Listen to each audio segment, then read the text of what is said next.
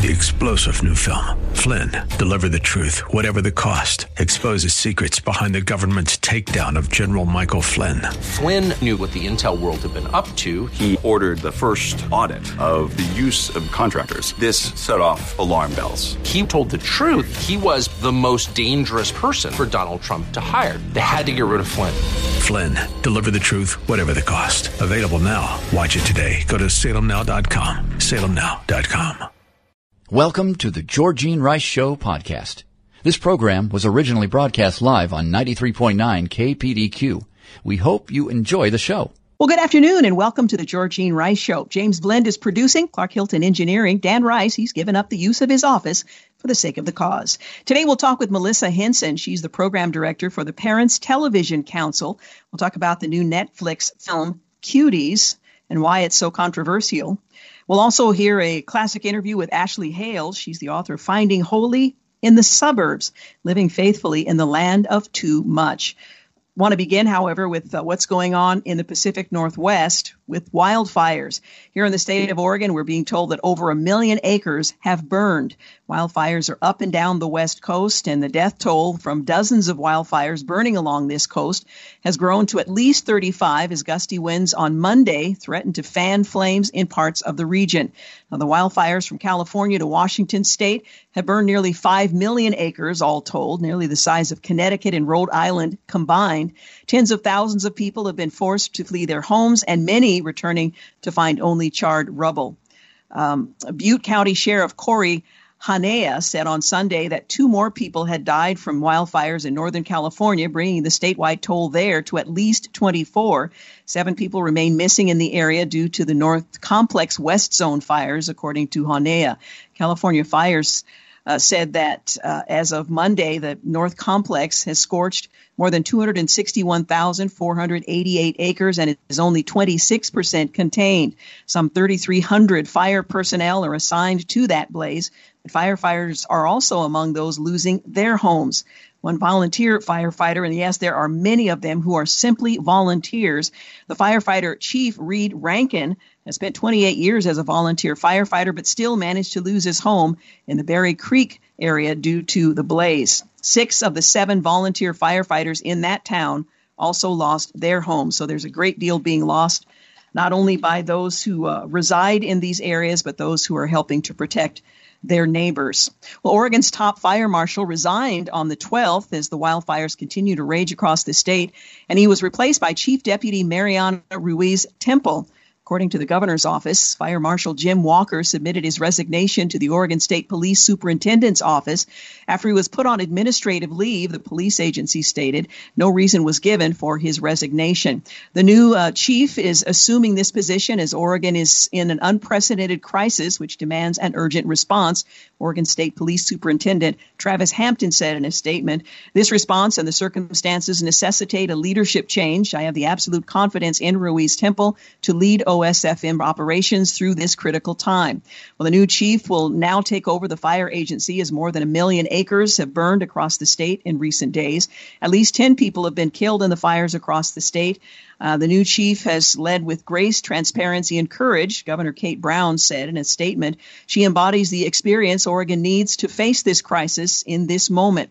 Commissioner John Lindsay of Linn County, an official, said there has been a lack of coordination from the state in responding to the fires. The one consistent denominator missing was the state, according to Oregon Live. Well, the death toll in Oregon continues to climb.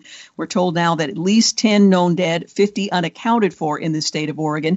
Governor Brown issued a stark warning this week about casualties from the historic wildfires that have scorched 1 million acres. State police said she expects dozens of missing persons related to the fires, particularly in Jackson, Lane, and Marion counties.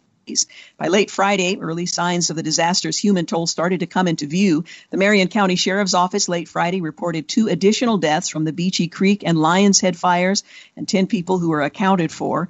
Agency officials said the victims have not yet been identified.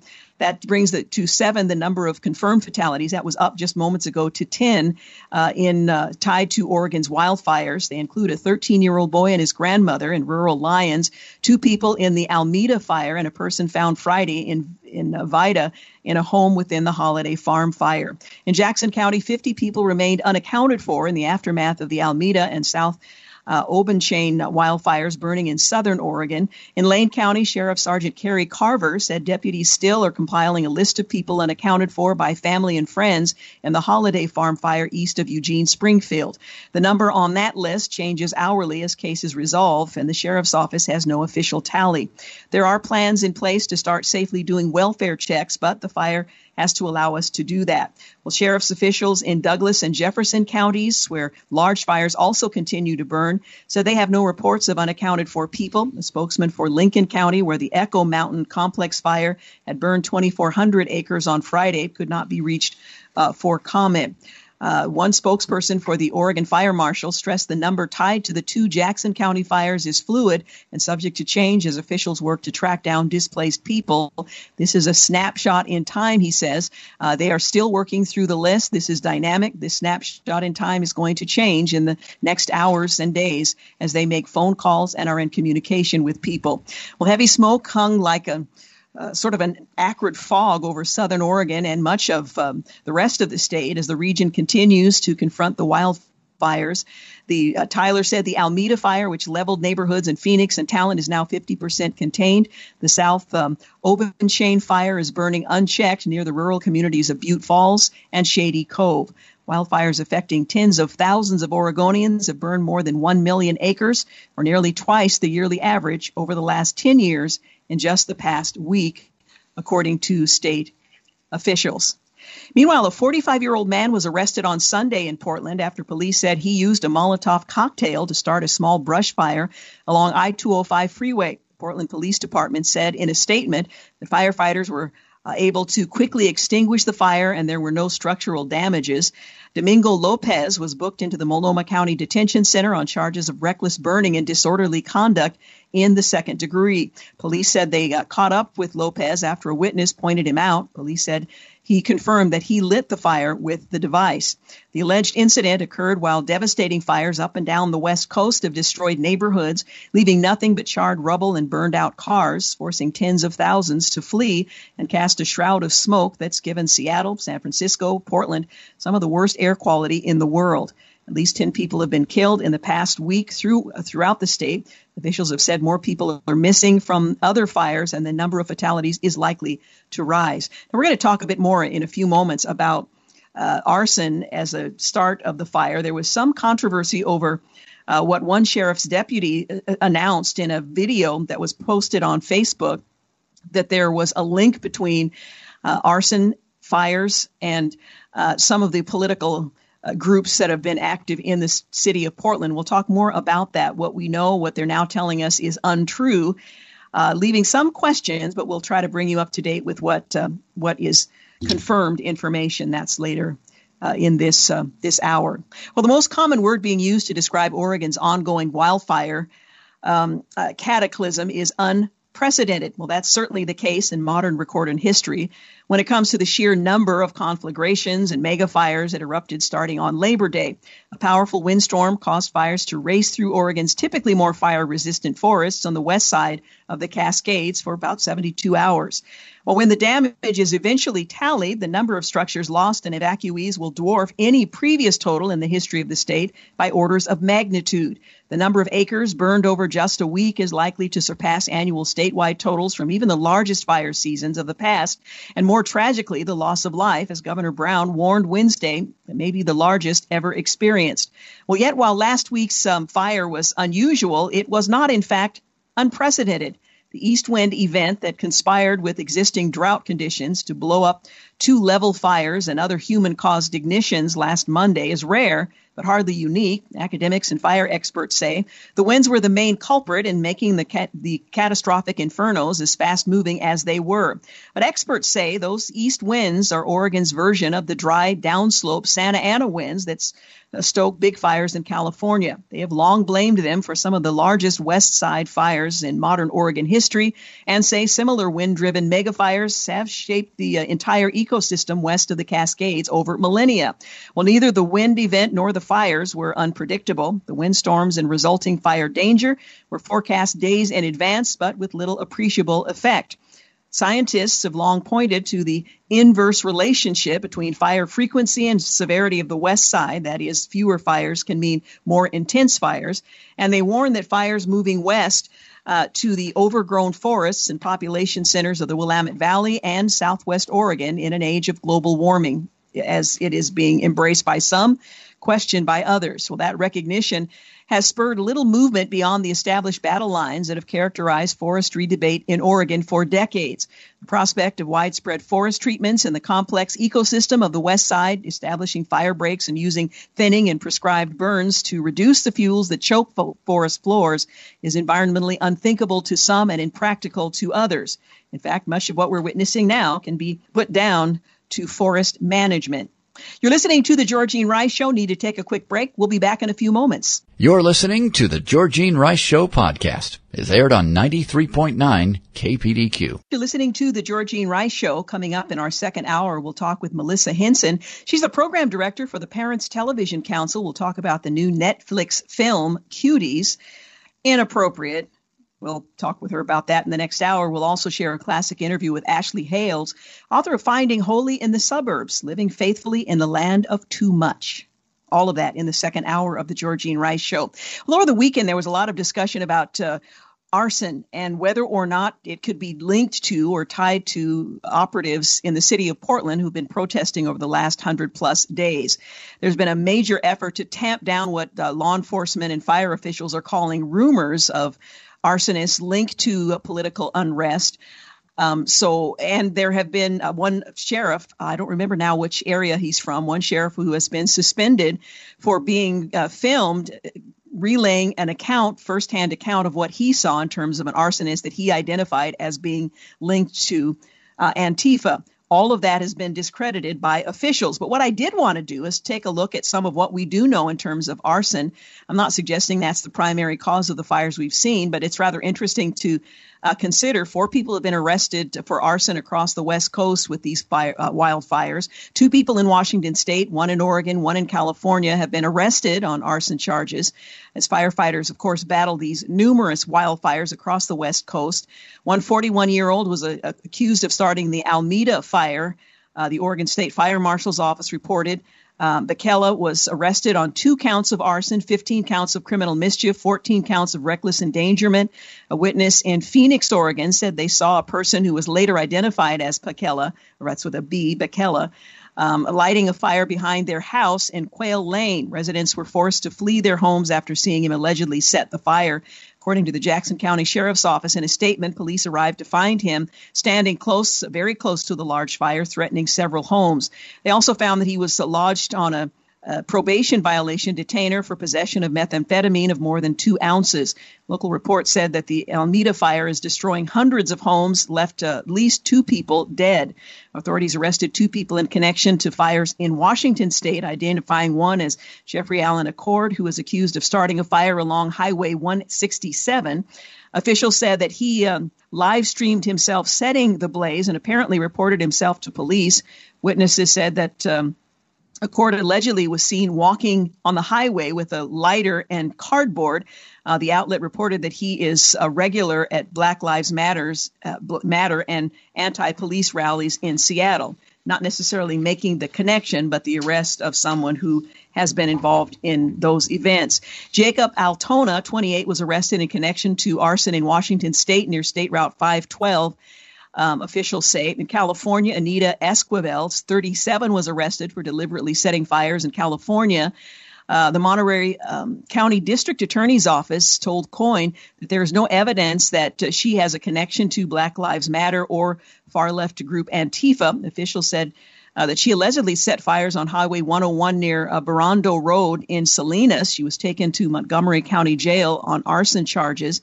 The National Interagency Fire Center noted that about 97 fires have burned 4.7 million acres across the West Coast.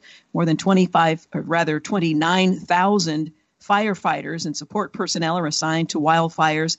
Evacuation orders are in place for 40 large fires in California, Oregon, Washington, Colorado, Idaho, Utah, according to the agency.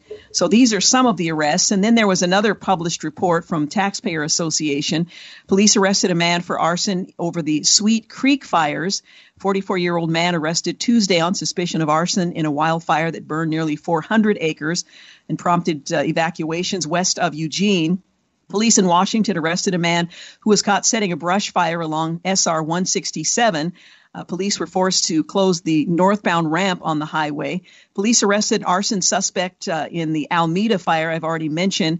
In Spokane, Washington, there was an arson arrest. KHQ TV6 News reported that the police had arrested a woman for multiple arson incidents, according to Spokane police. On the scene, he saw some grass and a pallet on fire outside a commercial business. The same officer spotted another fire a few blocks away. Apparently, this individual responsible. Another arson arrest in California. San Francisco Chronicle reported Ivan Geronimo Gomez of Fresno was arrested and booked in Monterey County Jail on the 19th for having engaged in arson. Another suspicious arson fire in Corbett. KOIN TV reported the fireworks were discovered next to a small brush fire in Corbett. On Friday, a man started a small fire in the woods in Dexter, we're being told. That's close to Eugene. A man facing accusations he tried to start a fire in the woods there. Near the Frisbee Golf Course in Dexter. A woman started a fire in Northern California. I mentioned that one already. A man was accused in July of starting 6 fires in Douglas County, the Mail Tribune reported. Portland police arrested a man for 6 arson attempts, including using Molotov cocktails. He's facing charges after Portland police say he used them to ignite a brush fire along Interstate 205. A man in Portland has been caught trying to set a hotel gas pipe on fire. Andy No first reported to KOIN. The rest of the man accused of setting fire to a cloth wrapped around a natural gas pipe connected to the H Hotel in the Pearl, which, of course, is in a wildfire. An Oregon City man was arrested for attempted arson near a building. Police arrested a suspect lighting fireworks at a wood shop in Eugene.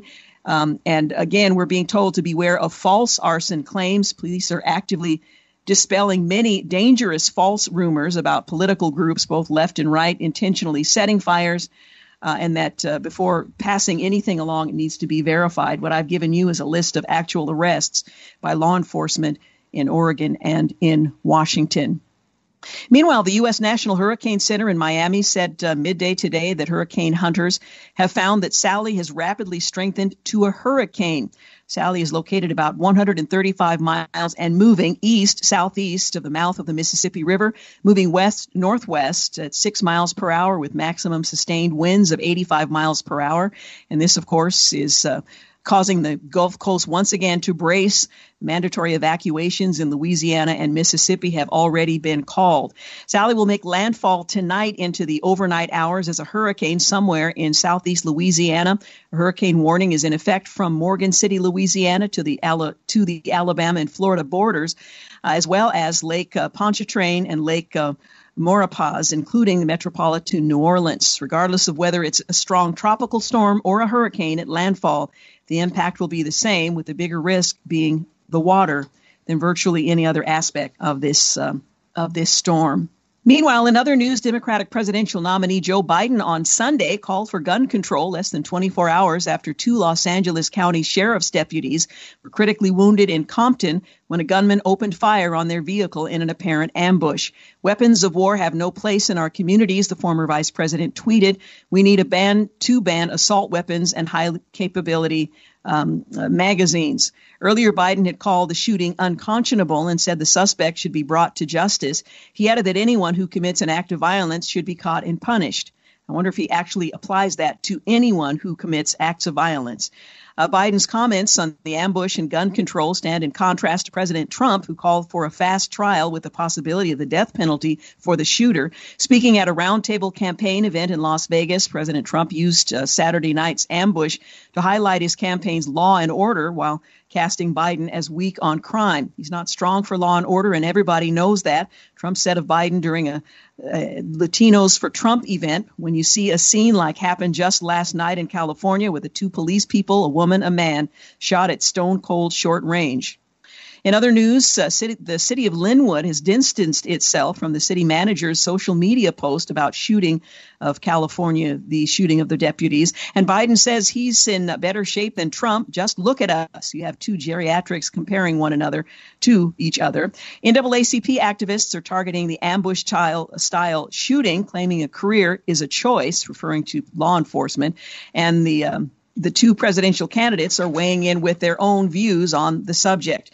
We're going to continue to wind our way through some of the top news stories of the last several days, so stay with us. You're listening to The Georgene Rice Show, and we'll be back in a few moments. You're listening to The Georgene Rice Show podcast. It's aired on 93.9 KPDQ. Hey, welcome back. You're listening to The Georgene Rice Show. Just a reminder, in the 5 o'clock hour, in fact, at 5 o'clock, we'll talk with Melissa Henson, Program Director for the Parents Television Council, on the Netflix film Cuties.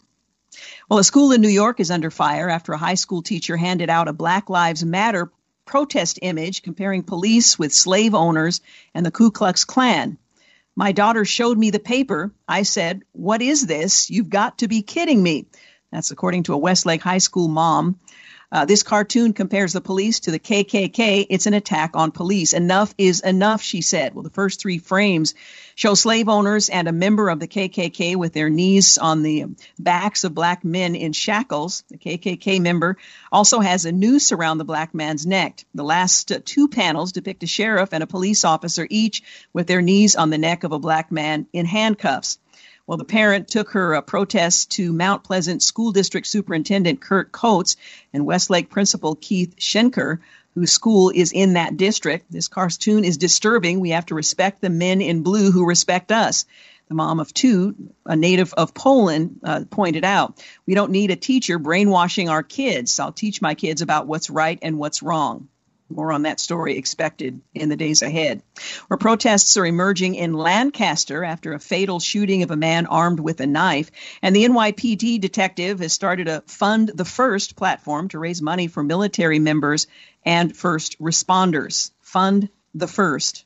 Candace Owens is slamming LeBron James for crying tough life in his $1 million mansion. The conservative author and activist criticized LeBron James on Sunday over his recent comments on race relations in the United States. In a weekend interview on Life, Liberty, and Levin, she noted that the Los Angeles Lakers superstar, who has spoken out about his tough life as a black man in America, lives in a $1 million mansion in Bel Air. "I always say, if you're suffering through racism, please give me some of that." Well, he's got a white gardener, a white chef, all various white people that work for him, white driver, she continues. So if that's racism, LeBron, please share some of that with the rest of us. Owens, the author of the recent book Blackout, How Black America Can Make Its Second Escape from the Democratic Plantation, later described newfound support among high-profile figures who she said of publicly discussing their personal politics for fear of public backlash. These are the same celebrities that are actually posting the black squares in Instagram and saying, we must care about black lives. And they're saying they're doing it basically under duress, because if they don't, they'll lose their entire careers. So being coerced to communicate messages they don't necessarily embrace. In other news, Colin Kaepernick has slammed the NFL over social justice, its campaign, and the Washington football team may be permanent. As the name, and according to the owners, protesters are blocking buses returning from NBA games, calling on LeBron James for his help. Lakers LeBron headed to the conference finals. Basketball is back. And Dominic Thiem has defeated Alexander Zverev in the U.S. Open men's final. Tom Brady's Buccaneers debuted the spoiled by Saints. Drew Brees in week 1. California city manager is slammed for a post on the ambush involving the 2 deputies now in critical condition. Peter Navarro abruptly cut from CNN's interview following comments to Jake Tapper. And Iran's considering a plot to assassinate U.S. ambassador to South Africa. Bar Raffiali is sentenced to 9 months of community service by the Israeli courts, and Texas B.J. Foster has quit the team in the middle of its blowout win. Well, ByteDance has chosen Oracle over Microsoft for TikTok's U.S. operations. And according to a Fox News poll, Biden and Trump have a 5-point race in the post-convention era. Coronavirus vaccine could be distributed to Americans before the end of the year, according to Pfizer's CEO. And President Trump says he has signed a new executive order to lower drug prices. United Airlines CEO is warning economic woes will get worse without a vaccine, according to new round of stimulus. Protesters chant, "We hope they die," as the ambushed police officers are fighting for their lives in hospital. The NAACP of Springfield, Massachusetts, says there's no such thing as blue lives. The Wall Street Journal writes that Democratic Mayor Eric Garcetti called the chants and protests at the hospital unacceptable and abhorrent, but he and other Democrats need to do more to condemn and ostracize these protesters. Democrats may fear the wrath of Black Lives Matter, but the backlash elsewhere in America will be far greater if pleasure at cop killing becomes common on the left. A $100,000 reward is offered for information leading to the capture of the shooter. And from another story, the president, who was speaking at a roundtable campaign event in Las Vegas, used Saturday's gruesome shooting to highlight his campaign's law and order message. Cancel Netflix. Well, it's hit #1 trending topic on Twitter after Cuties aired, and many did just that, canceled, though the numbers are hard to find. The film that sexualized preteens, these are 11 and 12-year-olds, by the way, shocked viewers. Netflix argued the disgusting movie is justified because they claim they're making the overall point that what they're promoting is bad by promoting it using actual 11 and 12-year-olds. But people remember a few weeks before when Netflix promoted the sexual side of Cuties, not the moral condemnation. Netflix quite naturally wants you to see the entire film before you judge. That would certainly meet their goal. If everyone did that, Netflix would boast how popular the movie is. A lot of people canceling. According to Gallup, sports are seeing a massive decline in their image, from 45% positive to 30% in 1 year. They're now at the bottom of the long list of industries, below the movie and legal industry, and tied with the federal government. The slide is among Republicans and independents. Democrat viewers haven't changed much, so they didn't even gain from the group they were working to appease. Well, California's governor has signed a bill lowering the penalty for raping a child because California Democrats argued the law wasn't fair to gays. Well, YouTube has taken down a video for contradicting the World Health Organization, the reliable World Health Organization. It was an interview with Scott Atlas, did the Stanford Hoover Institute making the case. Molly Hemingway points out that big tech is utterly terrifying right now. The World Health Organization is not our master, and they are dangerously wrong with alarming frequency. Even if that were true, free people must be free to counter them. Well, New York tells restaurants that they can now go to 25% capacity, but that's not nearly enough to save many restaurants. And San Francisco is voting on lowering the age to 16 that an individual can vote. The local elections taking place. John Thund reminds us that it's San Francisco, but bad ideas from there do spread. Well, Joe Biden pushed gun control less than 24 hours after attempted assassination on deputies. And Tropical Storm Sally is intensifying into a hurricane. Serious threat of storm surge and flooding rain head to the Gulf Coast once again. President Trump got a second nomination for a Nobel Peace Prize for his work in the Middle East and in Eastern Europe. Trump signed an executive order to lower drug prices in the fight against Big Pharma. Betsy DeVos has issued salient final rules protecting religious liberty on college campuses, and a federal prosecutor has resigned from the John Durham probe over the alleged pressure to wrap up ahead of the election, even though the probe should have ended some time ago. The Democrat narrative about buying elections notwithstanding, Michael Bloomberg is going to prop up the Biden campaign with a $100 million gift in Florida. And the U.S. ambassador to China, Terry Branstad, steps down with rapidly deteriorating relations over the trade war, Hong Kong, and the coronavirus. Netflix should face the Department of Justice action over pedophilic cuties, some members of Congress are saying. And the CEO of Netflix was not asked a single question about the film and the controversy during a 10-minute CNN interview. What a missed opportunity. Well, Slate is calling people being offended by pedophilia creepy. Not the pedophile, but the people who are offended by it. They're creepy. A man's been arrested for arson, throwing a Molotov cocktail at a California Republican women's organization building. St. Louis Black Lives Matter protesters from McCloskey confrontation finally cited for trespassing. And Governor Gretchen Whitmer continues her streak of terrible decisions and orders athletes to wear masks during games. On a related note, Whitmer expressed fear over Trump's Michigan rally, but excused Biden's event. Portland's mayor has banned police use of tear gas even after 100 days of rioting. And a judge has allowed Los Angeles County to temporarily shut down John MacArthur's Grace Community Church.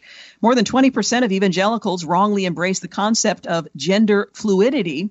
And Chick-fil-A is going to be offered a lease in San Antonio, the airport, following the Rainbow Mafia moratorium. You're listening to The Georgene Rice Show. Back in a moment. You're listening to the Georgene Rice Show podcast. It's aired on 93.9 KPDQ. Hey, we're back. You're listening to the Georgene Rice Show. Well, two ambushed police deputies are fighting for their lives, and there is a video. It's a bit blurry, and perhaps thankfully so, because even by today's libertine standards, what it depicts is both depraved and deeply disturbing. A lone man walks up to a passenger side of a parked patrol car at about 7 p.m. on Saturday evening and opens fire at point-blank range, then races away down the street. As the local news reported, a massive search for a gunman is underway as Los Angeles County Sheriff's Department deputies are fighting for their lives after they were shot in the head in an ambush at the metro station in Compton. Well, both deputies sustained multiple gunshot wounds and are in critical condition after having undergone surgery. One deputy was described as a 31-year-old mother of a young boy, while the other was a 24-year-old man. Well, that was a cowardly act, the sheriff, Alex Villanueva, points out. There's no pretty way to describe the action of the protesters. As the Wall Street Journal editorial board writes, no one other than the shooter is responsible for the gunman's ambush on Saturday of two Los Angeles County Sheriff's deputies as they sat in their patrol car. But the same can't be said for the protesters who blocked the entrance of the hospital where the two are being treated and chanted, "We hope they die." The latter is a cultural poison nurtured by the left-wing anti-police movement sweeping the country. Well, Black conservative author and commentator Candace Owens was more direct in affixing the blame. She says, why does this happen? Because pea-brained celebrities that are idolized tell young Black men that they are literally being hunted. This is the natural result of such hyperbolic, dishonest rhetoric. The racist, anti-police, Black Lives Matter lie is to blame, end quote. Well, the brazen nature of the crime is reminiscent of one that took place 6 years ago. As the Journal continue, this is the Wall Street Journal, police haven't identified a suspect, but the randomness of the ambush suggests someone looking for any available police target. We've seen this before when anti-police fever is hot. An assailant shot and killed two officers in their car in New York in 2014 following the death of Black suspects being arrested in Ferguson and New York. Well, this is the rotten fruit of the left. It's demonization, indeed, it's dehumanization of our law enforcement professionals has all but put a bounty on their heads. Now, when it comes to rule of law, we're a people will reap what we sow. As activists on the left and even mayors push to cut police budgets, there will be fewer police on the beat, and those who are will reduce what they can do. The people who will suffer most are the very people those on the left claim to care most about. But of course, the resource to provide that care will simply not be available. Well, in other news entirely, the Department of Homeland Security announced that the U.S. Customs and Border Patrol agents would begin turning away products sourced from forced labor in Xinjiang, the region of China, where more than 1 million Muslims, mostly the Uyghur minority, have been imprisoned in concentration camps. The ban's going to include cotton, hair products, computer components, and some textiles. Department of Homeland Security officials said the ban was part of the Trump administration's effort to crack down on the Chinese Communist Party's atrocities in that region, including holding Uyghur people in what they have labeled concentration camps. Officials added that they had narrowed the ban to include only a few specific products for the order to be legally unassailable, but that more prohibitions are to come. So the United States responding specifically to those concentration camps where millions of Uyghurs are currently being held. At a White House ceremony last week, Kosovar Prime Minister Abdullah Hoti and Serbian President Alexander Vučić signed agreements aimed at normalizing economic relations between their two neighboring Balkan nations. Well, after years of sharp disagreements and failed negotiations, the agreement on September the 4th, achieved under the auspices of the United States, aimed to enable a more free and efficient flow of people and goods across the borders between Serbia and Kosovo, and promise a more forward-looking and constructive relationship between the two nations in the future.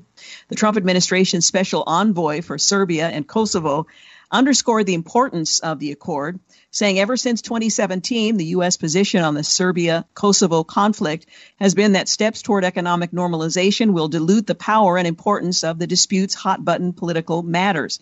Friday's agreement reflects President Donald Trump's long-held vision of Kosovo and Serbia to focus on economic development, job creation, and industrial development as prerequisites to the permanent resolution of political disputes. His belief from the start has been that trust is built first in the process of creating opportunities and futures for young people rather than in the settlement of scores, symbolism, or the righting of historical wrongs.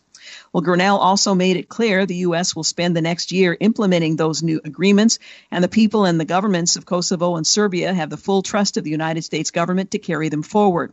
Kosovo is a small country in the Western Balkans with a history rooted in complex relations between its ethnic and religious groups.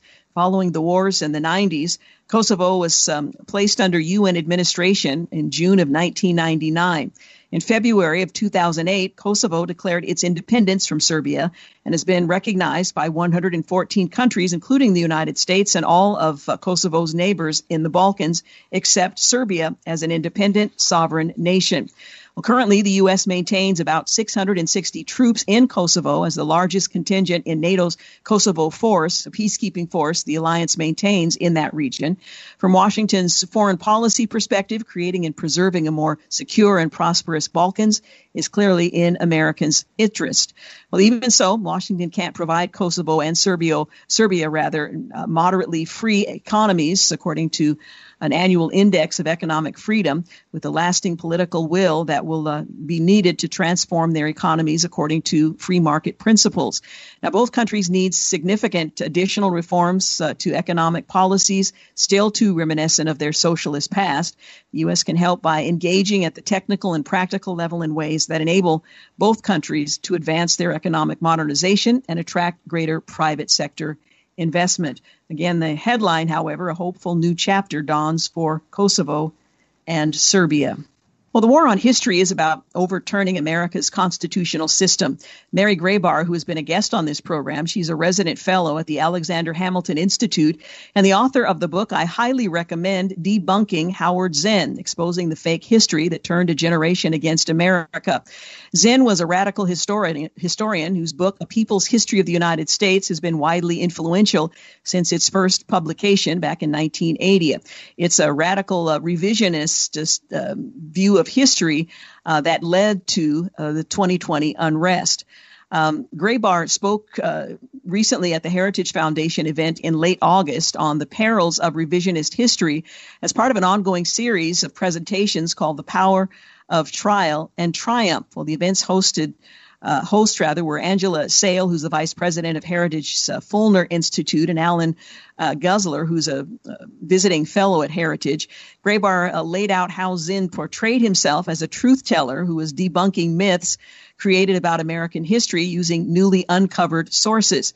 And we're just about out of time in this segment to continue, but I did have the opportunity to interview Mary Grabar. I'm hoping we were able to rebroadcast that conversation, but I'll talk more about that hopefully in tomorrow's program because it's significant in understanding the roots of much of what we've been seeing in our culture, most recently in protests all across the country that have essentially become unhinged from the Black Lives Matter movements, the just general idea of addressing the events that took place most recently in May, as well as some of the protest movements that have linked to it that have little or nothing to do with George Floyd and events that followed. So hopefully we'll get a chance to get into that at some future point. But the book I recommend is simply titled Debunking Howard Zinn, Exposing the Fake History That Turned a Generation Against America.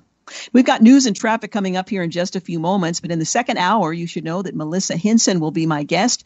She's the program director for the Parents Television Council. We'll talk about the Netflix film made in France titled Cuties. And we'll also share a classic interview with Ashley Hales, author of Finding Holy in the Suburbs, Living Faithfully in the Land of Too Much. We'll also bring you up to date on what's happening with Grace Church in California with Pastor MacArthur. And Charles Stanley has decided he's going to step down after pastoring for 50 years.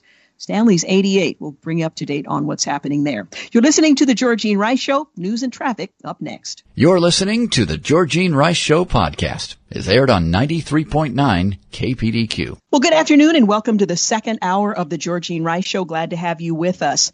Well, some of you are aware of a film that's recently been released by Netflix. It's called Cuties. Well, after reviewing the film, the Parents Television Council stands by its earlier criticism that this TV MA-rated film sexualizes children. After an outcry about the film's marketing material that used a highly sexualized image of prepubescent girls about 11 years old in suggestive dance poses, Netflix apologized and replaced the art with one that was more innocent. Of course, that didn't change the content of the film itself. Well, here to talk about this controversy that has generated a number of complaints, protests, and a petition is Melissa Hinson. She's the program director for the Parents Television Council on this Netflix movie, Cuties. Melissa, thanks for joining us once again. Absolutely. Thank you for having me on.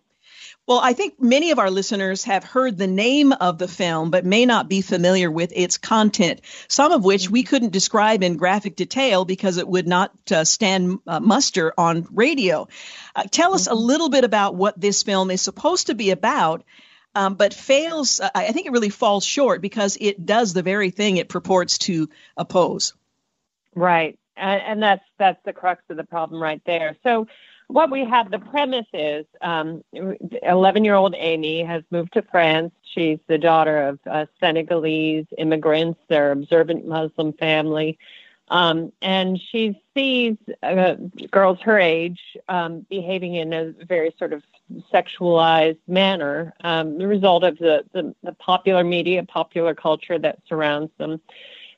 She's drawn to this group of girls. She tries to find a way to fit in. She tries to emulate them. But she goes even farther than these girls who grew up in this sexualized Western culture. She's eagerly seeking out, music videos, for example, that show fairly explicit dance moves. And she's identifying with and incorporating into her own life, her own personality, her own being, a very adult sexuality that she's picking up from the media that she's consuming. So the movie was supposed to be a critique of sexualization of children and the impact that it has on children. And the first half of that movie, I think, could have done it pretty effectively without getting too explicit and without exploiting the children. But then in the second half of the movie, it gets very dark very quickly. And these 11-year-old, 12-year-old actresses that actually starred in the movie were being asked to do things that no child should be asked to do, certainly not for the sake of entertainment. I think they could have made the point very effectively without going to the extreme that they did and without actually contributing to the problem that they're claiming this movie is intended to condemn. One of the critics I read made the point that if this had been a movie that involved animal cruelty and there was just a disclaimer, no animals were harmed in the production of this film, it wouldn't have been acceptable. In this case, you can't say no children were harmed in the production of this film. It's not just the graphic sexual dances that the girls are engaged in, but the vulgar language, the use of foul and vulgar language, some of the activities that they are engaged in. It's just shocking to me. And these are not adults playing 11 and 12-year-old girls. These are 11 and 12-year-old girls who are asked to do all kinds of things that under any other circumstance, including this one, quite frankly, would be considered absolutely inappropriate. Right. Yeah. Babylon Bee has been really on fire on this issue. And they had a headline, new Netflix movie actually murders puppies to teach that murdering puppies is bad. I mean, that makes the point. Yeah. I mean, you have to laugh at it, right? I mean, it's absurd. It's absurd. And yet this is the defense that Netflix is putting forward. Oh, it's actually a critique of sexualized culture. Well, no, it's not. It is sexualized culture. Masquerading as some sort of pro-public or pro-social message, but it's not that at all. And we also have to look at this in the context of what else Netflix has done to sexualize children. You know, Netflix, all of a sudden, we're supposed to believe they care about this issue when they have a track record of sexualizing kids inappropriate with their content. They have the Argentinian film Desire, which shows a 9-year-old girl self-stimulating. They've got I think it's called Babies, about 16-year-old prostitutes. They've got Big Mouth, an animated series about pubescent kids that sexualizes them in really gross and disturbing ways.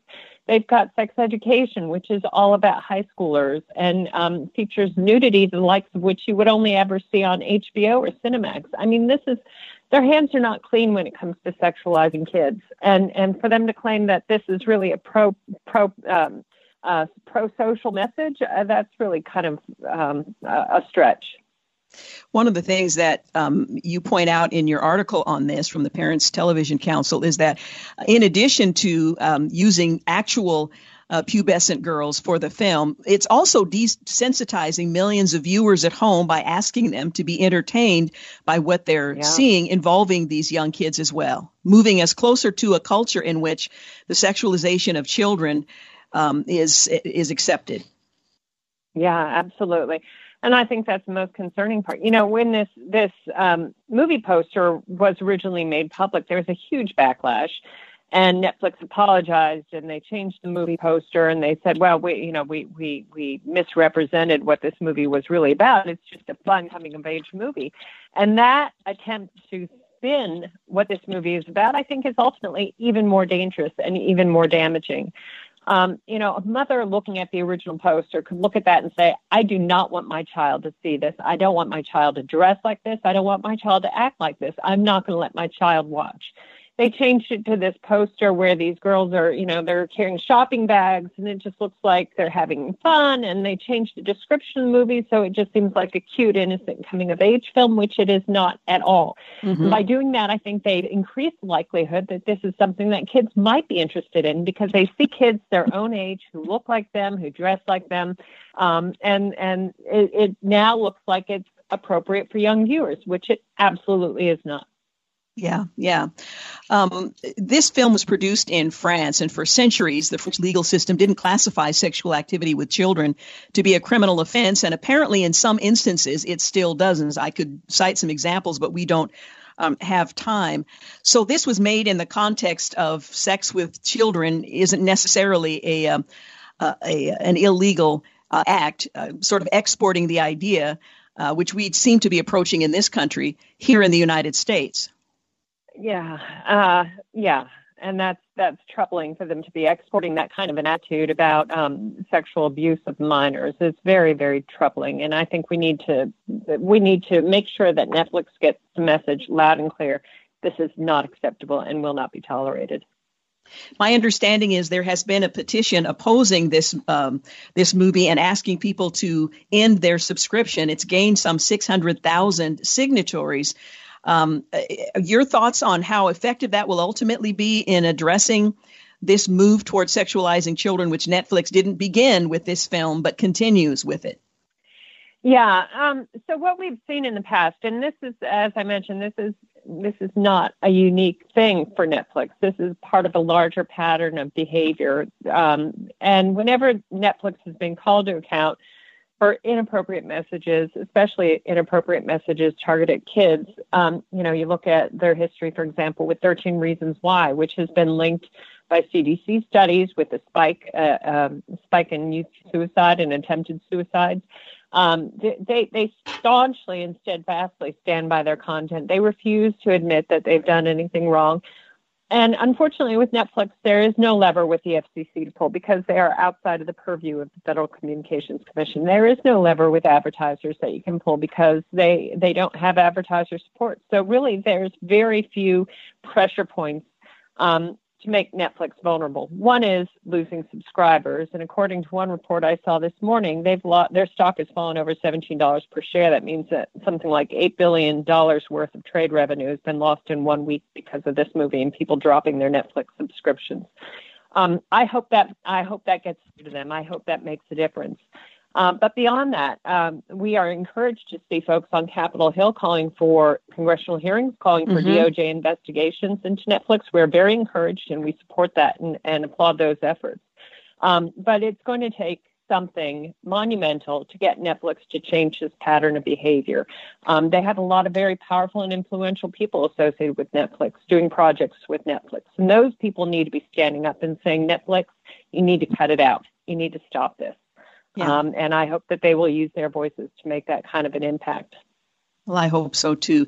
Melissa Hinson, I thank you so much for your time here on the program today. But more importantly, I appreciate your role as the director of Parents Television Council and the work that you all do to bring this kind of programming to our attention so that we can, first of all, be aware and protect our own family and the innocence of young children, but also to stand up to those who are profiting by the sexualization of children and robbing them of their innocence. Thank you so much.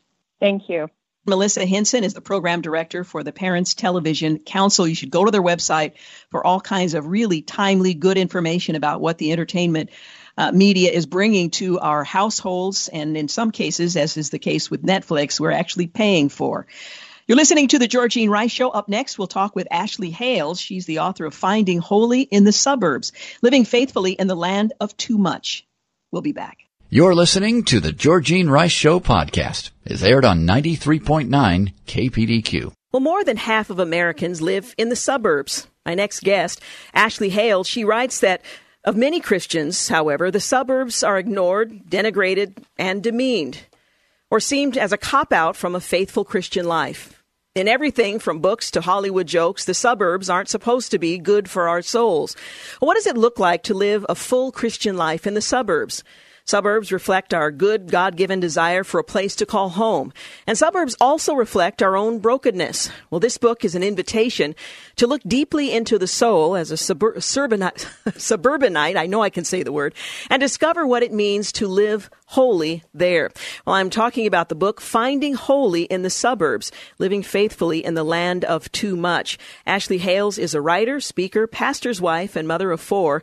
She holds a PhD in English from the University of Edinburgh, Scotland, and her writing has been featured in Books and Culture, the Inglewood Review of Books, the Gospel Coalition, and Christianity Today. She joins us today to talk about her latest book, Finding Holy in the Suburbs, Living Faithfully in the Land of Too Much. Thank you so much for joining us.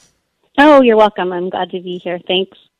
Now, for those of us who live in the city, we might need something of a primer on the difference between living in cities or in rural areas and the suburbs that makes this the subject of your book, which I think has something to say to all of us, but I want to at least begin there. Yeah, no, I think that's true. I think that, you see the word suburbs, and if you don't actually live in the suburbs, you can feel like, oh, this book isn't for me. But I think really what I do try to talk about in the book is kind of a suburbs of the soul and the ways that our places and our geography fashions our values and our affections and our desires. And so even if we do end up living, downtown in a city, things like busyness and, this focus on the individual, the focus on safety can really affect us wherever we live. So I would encourage, yes, city dwellers, pick up the book. You will find a lot to relate to. You write that the suburbs are full of younger brothers trying to clean up their act to be accepted, to work harder, be responsible, tone down impulse and pleasure to fit into a buttoned-up world. But the suburbs are also full of elder brothers turning their nose up at the lavishness of grace because we've worked hard for what we've earned. You make a reference to the prodigal son and his brother and their perspective on life. Help us to understand what they can teach us about how place influences our worldview and how we live out our Christian life. Yeah, the parable of the prodigal sons is one that I've come back to quite a lot, and it really anchors the book because what it looks like is I wanted to know, if God is good, if he's like that father in the parable, how does he relate to his children? And I think we can see ourselves either as kind of that younger brother who goes off and says, I don't want anything to do with the father. I will make it on my own. And then we see it also in the son who stays, and he tries to pull himself up by his bootstraps and do the best he can. And yet, even then, he's not actually loving the father, right? He just wants all of the inheritance.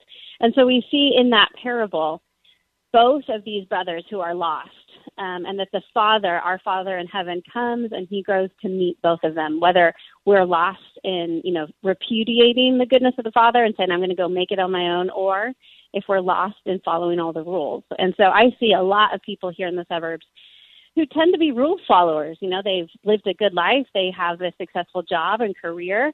But I think we don't realize that when everything looks good on the outside, sometimes the ways that our own souls are kind of withering inside. And I think the book and, of course, the gospel of Jesus has a better message for us, that our places form who we are, they form our desires, and yet we can still live full Christian, gospel-oriented lives wherever God has put us. But you seem to be suggesting, and I think you make the point in the book, that we need to be intentional about it, because if we're not, we can find ourselves sort of in the lap of luxury, luxuriating in the comfort without looking outward and seeing what God has called us to beyond our own comfort and what's familiar. Exactly. And I think, unfortunately, for those of us in the suburbs who have a relative amount of affluence or privilege, we can get really comfortable in that. And the gospel call, right, is to always go out and to find the weary and the brokenhearted and the people on the margins. And sometimes that looks like someone just right across from your white picket fence. It's not always, going out to do something to help someone down the road. But I think I'm just encouraging folks to say, hey, there are broken people all around you, and there's people who need the gospel of Jesus all around you. And just to reckon with what does it look like to both love our suburbs and to repent of the ways in which our places have misshaped our desires. Mm-hmm. You write again from Finding Holy in the Suburbs. Our places are good gifts. Home is how we begin to know who we are. Yet when we use the gifts of our place, when we use the suburbs as ultimate things, like Pastor Tim Keller is fond of saying, we worship them. This book is a gentle call to all of us in the suburbs to come home, to find belonging, not in what we buy or how we constantly center ourselves, but in loving God and our neighbor. And that is a challenge to every believer, but perhaps there is a unique feature to that challenge when living in the suburbs. Mm-hmm, mm-hmm. Yeah, I think those of us in the suburbs, sometimes it takes a longer time for us to get to the end of our rope, than the story of the prodigal son who, when his money ran out and everything turned horrible, he knew his need. And so the challenge is for those of us who don't know our need quite as desperately to begin to kind of press into those hungers and to get a community of people around you who want to press into those hungers and continue to look outward. Now, how has your perspective, your perception of life in the suburbs changed over time? I grew up in the suburbs, and then my husband and I, we've kind of moved around to kind of mid-sized cities. We lived overseas in Scotland for graduate work. And so there was this sense, I think, growing up that it was safe, it was great, it was wonderful. And then I think as I got older, it became like, you don't ever move home. The suburbs are boring, just very like Hollywood trope. But I think, as we have experienced this call to move back to the suburbs, to realize, I think, I can tend to think of it as, where culture goes to die. But I have found beautifully broken and cultured and lovely people here in the suburbs, people who need Jesus, people who spur me on, people who are doing great cultural work. So I think whenever I actually look at my place and I walk and I meet people and I reach out to people, I'm always surprised at the goodness that God brings into my life. So I think just to encourage all of us, I think it's really easy, right, to paint with broad brushstrokes until we actually get to the particularities of our particular neighborhoods and places and spheres of influence that God has put us in. Now, why did you choose to write a book about living in the suburbs? And was there some mitigating circumstance or event that said, I need to share this perspective with others? Yeah, well, we had just moved from Salt Lake City to plant a church back a few miles from the hospital my husband was born in. And I realized from all of these moves that had kind of been the narrative that I had used to tell my story about who I was and how God was working and growing me. And then I realized as I moved home, I kind of had this roadblock of what does it look like to move home as a grown adult? And what does it look like to be in this land of plenty when there's so many people I know who are, living overseas as missionaries or doing quote unquote big things for God? And is this an okay calling to be here, to be relatively comfortable? How will people, react to us? Can you live on mission here in the suburbs? And so it really was precipitated by my own desire to both reach out to people as a church planter and his wife, but also just because I realized I had used my own place and my own moves away from home as markers of I've made it and I've arrived. And so it was a big reckoning with, I can have a very small, ordinary life, and that is beautiful and God-honoring too. You say that you've connected your sense of mission and calling often more to where we live than how we live where we do. And that's such an important thing because we all live in such different places. That may not be the right question. It's, how we live.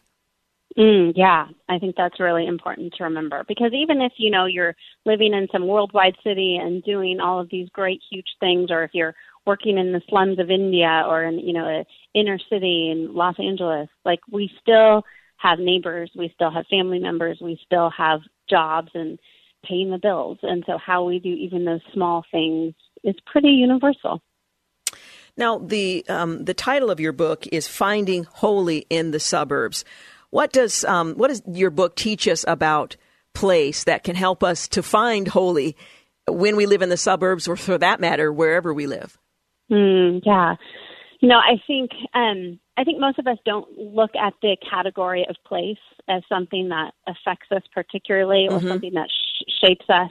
We look to our jobs, we look to our families, we look to, our doctrine or, our church attendance. We look to all these other outward markers of identity. And so my hope in Finding Holy in the Suburbs is to say place needs to be an important category that we also consider in how it shapes us and forms us.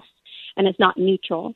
And so as we look at how do I live a God-honoring life, how do I spread the gospel right where I am, we need to reckon with what are the cultural values of my place, and then how do I both affirm the things that are good there, as well as call parts of that culture towards repentance, so that we can all live in light of God's sense of He's calling us as sons and daughters of God. We're going to continue our conversation. Again, we're talking about the book, Finding Holy in the Suburbs, Living Faithfully in the Land of Too Much. And I think most of us in America live in the land of too much, perhaps some places more so than others. We're going to continue our conversation with Ashley Hales in just a moment, but I do need to take a quick break. You're listening to the Georgene Rice Show podcast. It's aired on 93.9 KPDQ. We're continuing our conversation this afternoon with Ashley Hales. Ashley is a writer, speaker, pastor's wife, and mother of four. She holds a Ph.D. in English from the University of Edinburgh, Scotland. And after years away, she's back in the Southern Californian suburbs, helping her husband plant a church, Resurrection, Orange County. She writes in her book, Finding Holy in the Suburbs, Living Faithfully in the Land of Too Much, that our souls suffer in the suburbs when we have the financial means to always fill our needs, where we sleep on feather beds and eat rich foods. If famines and failure do not lead us to see our bloated but starved souls, then as people on the way, we must practice the discipline of being curious about our small hunger pains. This hurts. It brings us to our knees when we realize our hungers have been numbed. You write a lot about hunger and thirsting for the right things. Talk a little bit about individualism, consumerism, safety that doesn't just plague suburban living, but living all across the fruited plain. Yeah. I think the idea of hunger, right, is that it's the St. Augustine idea that our hearts are restless until they rest in God, and that God's created with hunger. He's created us with desires that can only ultimately be fulfilled by him. And yet we tend to look at these kind of suburban idols, the idols of our place, to fill those hungers. So like you mentioned, some of them are consumerism. We go from purchase to purchase. I'm hitting close to home, I'm sure, as we're all finishing up our Christmas shopping. But I know it myself too, right? That we think once we buy something that we'll be satisfied, or I buy the water bottle and suddenly I'm going to become healthy, and so we pin our hopes about our identity onto a product, or individualism, where everything revolves around us or our nuclear family, and we are less concerned with the good of the community, whether that's our neighborhood or our church, or wider communities around us in the cities that we orbit, that we're only kind of concerned about ourselves. Or things like busyness. Sometimes we're just distracted. We're distracted by our phones. We're distracted with kids' schedules and lives, and we stay busy almost to say that we have value kind of in a post-industrialist society. We keep working or we keep moving. And safety, too, is particular to the suburbs in that, the suburbs, at least post-war American suburbs, were created kind of as a way to keep everybody safe, to move away from the quote-unquote perils of the city. And so you see in suburbs particularly this idea of I have to keep me and my own safe. And so I have to withdraw from people, from hurt, for the chance that someone else's story might impinge upon my own. But the gospel call breaks down all of those barriers and says we repent, we live out of who Jesus says we are as his beloved children, and then we move forward in rhythms of hospitality and vulnerability and things that help to create communities so that grace and healing can come. Well, let's talk about how those of us who live in the suburbs, and I live in the city, but I relate so much to what you have written. How do we begin to find holy in the place where we live that's, as you've just described, so often defines what our priorities and values are, even unconsciously? Right. Yeah. I think a lot of the book is just trying to say, hey, let's talk about this, because a lot of it is just kind of our autopilot of our place. But I think, some really small steps. I talk a lot about in the book about starting small and staying put. So choosing to not, move to the bigger house or upgrade the car or move neighborhoods because that's what everyone else is doing, to stay put and to start in really small things. So a lot of that for me has looked like walking. So I think when we walk, we actually see the people around us. We can take regular walks in our neighborhood, because I think I will tend to view my neighborhood in this abstract, generic sort of sense. But if I'm walking, I actually see people. And then as I see people, I'm able to engage in just friendly conversation that can eventually lead on to relationship, that can lead on to kind of intimacy and, a conversation about Jesus along the road once you have developed a relationship. So I think walking is really a very small way that you can just put that on your calendar to get to know your place. And then secondly is eating. And I think we've really lost the art of hospitality. And there's something really beautiful about being welcomed into someone's space. And I encourage people, it can be really easy. You can grab a Costco lasagna. You can, do something outside with a neighborhood block party to kind of take the edge off. There's so many things you can do just to simply create community, because community always is created around food. So invite people in, maybe give yourself a challenge with a group. Say, hey, let's try to do this once a month and see where we are. And you can all kind of have your own little hospitality challenge. And then lastly, I would say to both give and to serve. We always give our money, our resources, and our time to the things we love, whether that's, our kids' soccer team or our local church. We always find money in the budget for the things that we love. And I'm convinced more and more that we need to be rooted in our local churches that are trying to meet the local needs of the people around us. And that means, too, that we don't go to the hipper, cooler church down the street just because, they have lattes or something. But try to invest in your actual community because those people are concerned about your actual community. So, and treat the church, too, is not simply another consumer choice, right? Like they have the best worship or whatever it is, but that this is the family of God that you get to belong to and suffer with and get angry with and work things out because God's grace is bigger. Yeah, absolutely. One of the things you also recommend is reading the book with others and discussing how it impacts the community. It's wonderful to read it on your own, but I think getting together with others in your community who are like-minded, who really want to find holy in the suburbs, how you as a community can broaden your impact by following some of the things you've just described.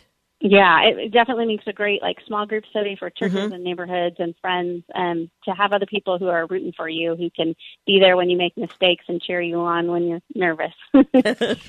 Yeah, because what you've described for some of us is just terrifying. The thought of trying to organize something in our neighborhood, but love trumps terror. And if we can muster up enough love and have God's perspective on the people that He's placed in our neighborhoods, then maybe we can step out beyond our own capacity, and in the process, come to appreciate God's enabling us to do more than we're able on our own.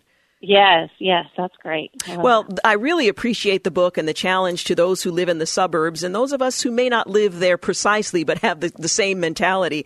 Finding holy in the suburbs, living faithfully in the land of too much. Ashley Hales, thank you so much for talking with us today. Oh, you are welcome. It's really been a pleasure. The book, by the way, is published by InterVarsity Press, is available in bookstores. Finding Holy in the Suburbs, Living Faithfully in the Land of Too Much. You're listening to the Georgene Rice Show podcast. It's aired on 93.9 KPDQ. Hey, welcome back. You're listening to the final segment of the Georgene Rice Show. Well, Pastor John MacArthur and Grace Community Church defied a court order this weekend that directed them to refrain from holding indoor services with COVID-19. The pastor argued that following the county's strident guidelines would completely shut the church down. Well, on Sunday, Grace Community held a packed morning service just days after a Los Angeles County Superior Court judge granted the county's request for an injunction prohibiting the Sun Valley-based church from holding indoor services in violation of county health orders. Well, Pastor MacArthur began the service by outlining why Grace Church does not just comply with the orders that have been laid out by four churches, rather. I thought it might be helpful to give you the list of things that are required of us as a church so that you understand how utterly impossible that would be. He then read a long list of the county's requirements, including no singing, no hugging, temperature checks, no communion, using the bathroom exclusively during the service, shortening sermons, and maintaining 6 feet of social distancing at all times everywhere, among others. Well, the pastor said following all the rules would completely shut the church down. Obviously, he went on to say, this is not constitutional, but more importantly, it goes against the will of the Lord for the church, who calls us together. He said, look at the person next to you and say, I don't know who you are, but I'm so glad I'm sitting next to you. Well, the pastor went on to question whether or not the United States is truly one nation under God, saying nations are obligated to worship the true God. He stressed that, did you hear what I just said? They're obligated to worship the true God, and there are dire circumstances that will come upon them if they fail to do that. That is not an option. That is a divine command. He went on to say it's unavoidable because God is immutable. He doesn't change, he said. When the government thinks its only responsibility is for physical, material, social, temporal needs and ignores the spiritual reality of the true God and people's spiritual needs, when a nation becomes indifferent to the true God and His word and His law, it makes a grave mistake, which, if not reversed, will lead the nation to its own destruction. The notion of a secular state is a lie, he declared. Government is ordained by God. Again, quoting Pastor MacArthur. Well, county officials had repeatedly tried to get the court order to shutter the church, which has been holding in-person worship services since last month in violation of orders from Governor Gavin Newsom. Well, on Thursday, Los Angeles Superior Court Judge Mitchell Beckloff, he ruled that the church must not conduct any indoor worship services. As for outdoor worship services, the county allows them as long as attendees fully comply with the county mandates relating to physical distancing and face coverings, according to Thomas More Society, the law firm representing the church. In an 18-page ruling, the judge wrote that the counties demonstrated a likelihood of success on the merits of its claims and found that the balance of harms tips in its favor. Well, the potential consequence of community spread of COVID-19 and co-contaminant risk of death to members of the community associated and unassociated with the church outweighs the harm that flows from the restriction on indoor worship caused by the county health order, the judge wrote. Previously, officials had sent a cease and desist letter to the church and threatened MacArthur with fines and even possible arrest if the church doesn't comply with the state orders. In August, Los Angeles County terminated a lease agreement for a parking lot the church has used for over 40 years. And last week, the county fined Grace Community Church $1,000 for violating the COVID-19 sign ordinance due to the placement of the sign. Well, following that ruling on Thursday, Thomas More Society Special Counsel said attorneys will continue to fight for Pastor MacArthur and Grace Community Church's constitutionally protected right to hold church. And while the judge did go out of his way to repeatedly state that he is not ruling on the merits, only a ruling at this very preliminary stage, Pastor MacArthur is still harmed because he has every right to hold church. This is one response to COVID-19. We're seeing this in not only Grace Church, but a number of churches across California and some of the churches here as well, choosing not to comply with those orders. Well, in a video announcement following the online service at First Baptist Church in Atlanta on Sunday, longtime pastor Charles Stanley announced his transition to pastor emeritus.